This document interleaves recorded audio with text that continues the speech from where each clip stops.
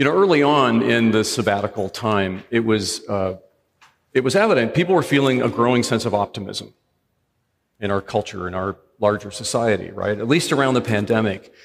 Even though we'd had much loss that we experienced, lost lives, lost jobs, lost confidence, loss of connection.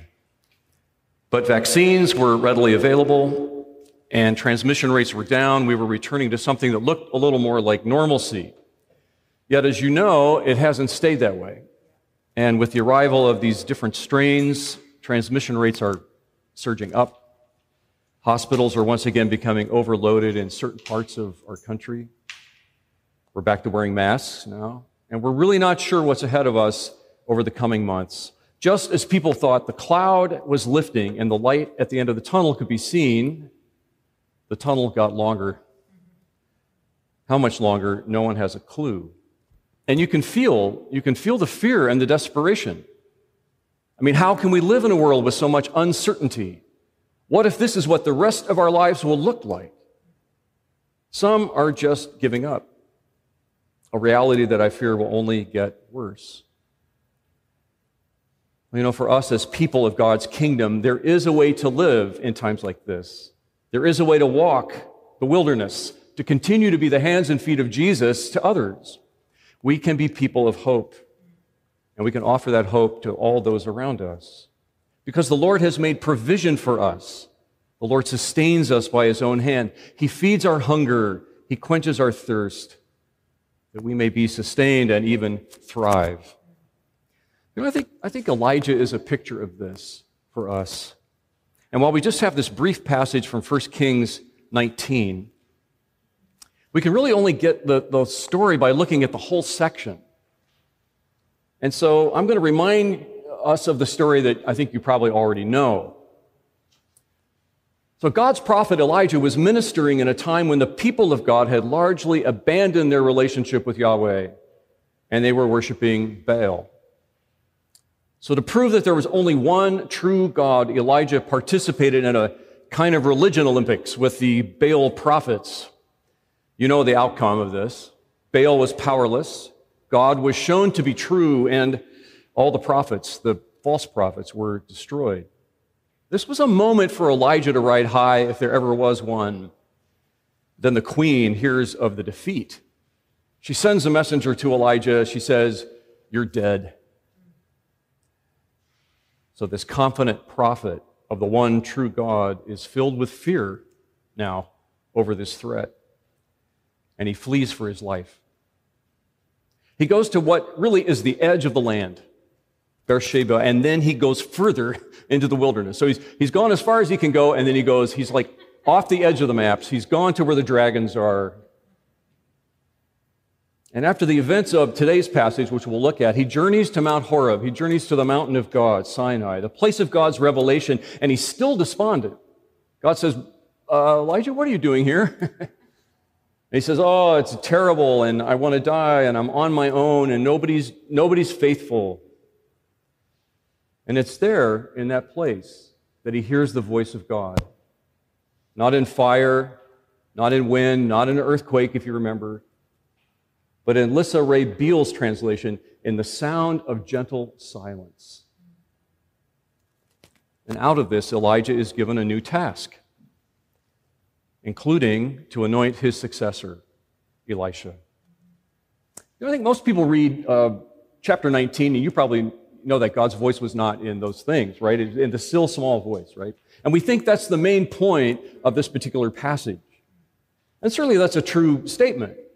But the real message of this passage is about a burned out, fearful, despondent prophet who is restored by God's care and compassion and fresh calling. Elijah wants out, but God will not let him go. Instead, he feeds him, and he gives him a fresh task. When the story begins, Elijah is a fugitive. As it develops, Elijah becomes a pilgrim. I think we can relate to Elijah in certain ways. And we can appreciate that it's rest, sleep, and food, just simple food, that begins to do the work of restoring. Bread, water, sleep, journey.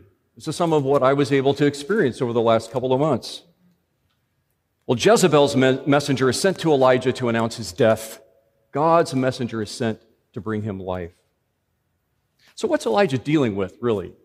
We just want to look through this, and not to analyze him too much, but just to get a sense of where he is. Well, one is fear. He's fearful. This fearless prophet has all of a sudden been struck with fear about the loss of his own life. He has a sense of unworthiness and failure. He says, I'm no better than my forebears. He's lonely. He tells God, I'm the only one left. And he has a loss of perspective. You know, it's interesting, isn't it? It doesn't make sense on the surface, but success and accomplishment can often lead to a place of emptiness. I don't know if you've experienced that. Finishing school, getting that promotion, having a child, gaining tenure, beating a terrible disease. All these are great things, yet we know they're often followed by a letdown. We thought it would be different, we say. Well, Elijah crashes after his victory on Mount Carmel. He's just spent, he's empty, he's depleted. And he just can't handle the death threat right now. I thought things were getting better, we hear. I thought we were beating this virus. What if we never will? I can't cope with that. So there in his wilderness, under a solitary bush, a place where he's gone to give up, God feeds Elijah. It's simple bread. It's real food. I don't think we need metaphors here. We're talking about real food, real water. Now, we've got a new family member. No, it's not a baby, just so you know. It is a baby, but a little black lab puppy, whose name is Wally. And we love Wally, but Wally takes a lot of attention. He takes a lot of energy. And he's cut into my sleep. But I'm glad to do that. But the thing is, Wally is totally dependent on us feeding him. He's not a wild animal. He can't, if we don't feed him and feed him the right kind of food at the right timing, then he'll die. This is our situation before God. To know that God does feed his people. God delights in feeding his people. God has always fed his people. Our first parents, they enjoyed an abundance of food. They did. Eat anything, eat wherever you want. Go anywhere, except for that. Of course, you know what we did. After the flood, God's provision of food is renewed for Noah and his family. Scripture says, every moving thing that lives shall be food for you. And as I gave you the green plants, I give you everything. God fed his people in the wilderness every day just enough. And I know we've heard about that in recent sermons. The psalmist sings that the good shepherd sets a table before us, even in the midst of our enemies. That's one of the hardest and most insecure times to take a bite for a meal. But God feeds us there. Jesus feeds the 5,000 and ultimately gives himself as food for us. And now we are looking forward to the heavenly banquet. And also he feeds Elijah. He restores his life. He gives back his perspective.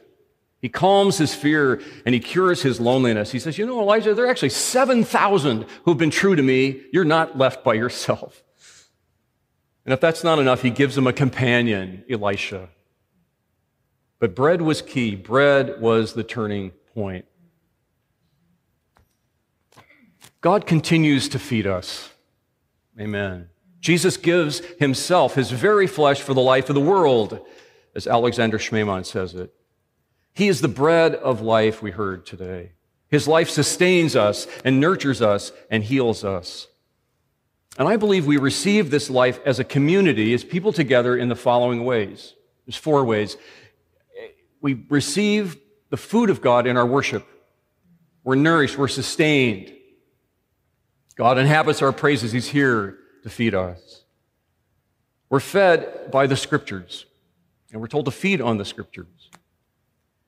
God feeds us in the Eucharist, but also God feeds us through the community of brothers and sisters.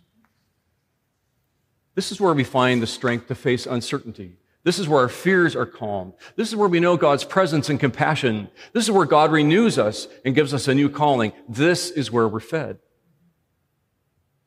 You know, we can't read today's gospel passage without thinking of the Eucharist. That's not its only meaning, but we can't ignore that. Jesus' declaration that he's the bread of life calls us to acknowledge that he's the source, the gift of food from heaven, just like manna to give us life, the living bread. It's in this way we can only hope that the statement, "we are what we eat," is true. At Redeemer, we're a community that worships in word and sacrament, pulpit and table, and we see them intertwined. We would no more stop celebrating communion than we would forbid sermons. You know, we did take a break from the Eucharist for a while because of the pandemic. We had to do that, but we've been finding ways to renew that and to get it to people and to celebrate it here because it's one way in which we're fed in the midst of God's people. We can teach on it, we can have conversations around it, we can have studies about it, but mostly we just need to do it, just like we need to eat to keep our bodies going. There's a mystery there that cannot be penetrated, but it is a truth that can be known. Author Sarah Miles shares this in her book, Take This Bread. She said, "One early cloudy morning when I was 46, I walked into a church, ate a piece of bread, took a sip of wine, a routine Sunday activity for tens of millions of Americans, except that up until that moment, I'd led a thoroughly secular life. At best, indifferent to religion, more often appalled by its crusades. This was my first communion. It changed everything. Eating Jesus, as I did that day, to my great astonishment, led me against all my expectations to a faith I'd scorned and work that I'd never imagined. The mysterious sacrament turned out to be not a symbolic wafer, but actual food, indeed the bread of life. In that shocking moment of communion, filled with a deep desire to reach for and become part of a body, I realized that what I've been doing with my life all along was what I was meant to do, feed people. And so I did. I took communion. I passed the bread to others, and then I kept going, compelled to find new ways to share what I had experienced. And if you read about Sarah's life, you realize she established a food kitchen and food pantry and continues to bring food to those who are hungry. You know, in the church, eating is not a private matter. It's a community table. There was a restaurant we used to like to go to near Colorado Springs, and in the middle of the restaurant was this long farm table. Now, they had regular tables where families could sit or couples or whatever, but this community table was a place where you could sit if all the other tables were full, or if you just wanted to sit with people you did not know and eat. See, this is what we do. We're fed through our relationship with others. We're refined. The edges get knocked off sometimes. We grow. We're nourished. Paul's letter to the Ephesians expresses this in a number of ways. He says, work honestly, don't talk trash, get rid of all the things that destroy community. Be compassionate and kind with forgiveness. Walk in the way of love. Our community, our proximity to others in the journey is part of the gift of God feeding us. It's not an accident that we're here together today. We need each other so that we might be sustained and that we might hear the work that God has given us to do. To hear that new assignment that God has for us in this time. That through the voice in the midst of silence, we would hear the voice that calls us to fruitfulness. Not to success, which is about power, but to fruitfulness, which is about vulnerability and brokenness. You have to break the earth to plant the seed. So it is with us. On my sabbatical, I primarily did my Bible reading in the translation known as the Message. I have a copy of it. It was a Bible given to me by the vestry on my very first Sunday as rector 15 years ago. But I have to admit, I haven't spent a lot of time with it. So I did over the last couple of months. And I came across a verse in James, at least in that particular translation, that I think really feeds us in this time of uncertainty and all the grave challenges that we face. It's James chapter 3, verses 17 and 18. Here's how it reads. It says, real wisdom, God's wisdom, begins with a holy life. It's characterized by getting along with others. It's gentle and reasonable, overflowing with mercy and blessing. Not hot one day and cold the next, not two-faced. You can develop a healthy, robust community that lives right with God and enjoy its results only if you do the hard work of getting along with each other, treating each other with dignity and with honor. I think that's so important in the kind of season we're in now where we have different ideas about things. We have different ideas about wearing masks. We have different ideas about vaccines. We have different ideas about how kids should go to school and all of that. And we have different ideas right here in this community. But we can be a community that honors God as we do the hard work of getting along, treating each other with dignity and honor. So we make peace with each other. We honor and love each other. We do the hard work of getting along, and then we come to the table together. Gordon McCoskey, in his article, Bringing the Body to the Table, reflects that in the distracted digital age we live in, it may be the case that the classical debates about the presence of Jesus Christ in the Lord's Supper have been inverted. The question with which we may have to wrestle is not, in what way is the Lord present in the supper? Instead, the question is, in what way are we present? In what way are we present?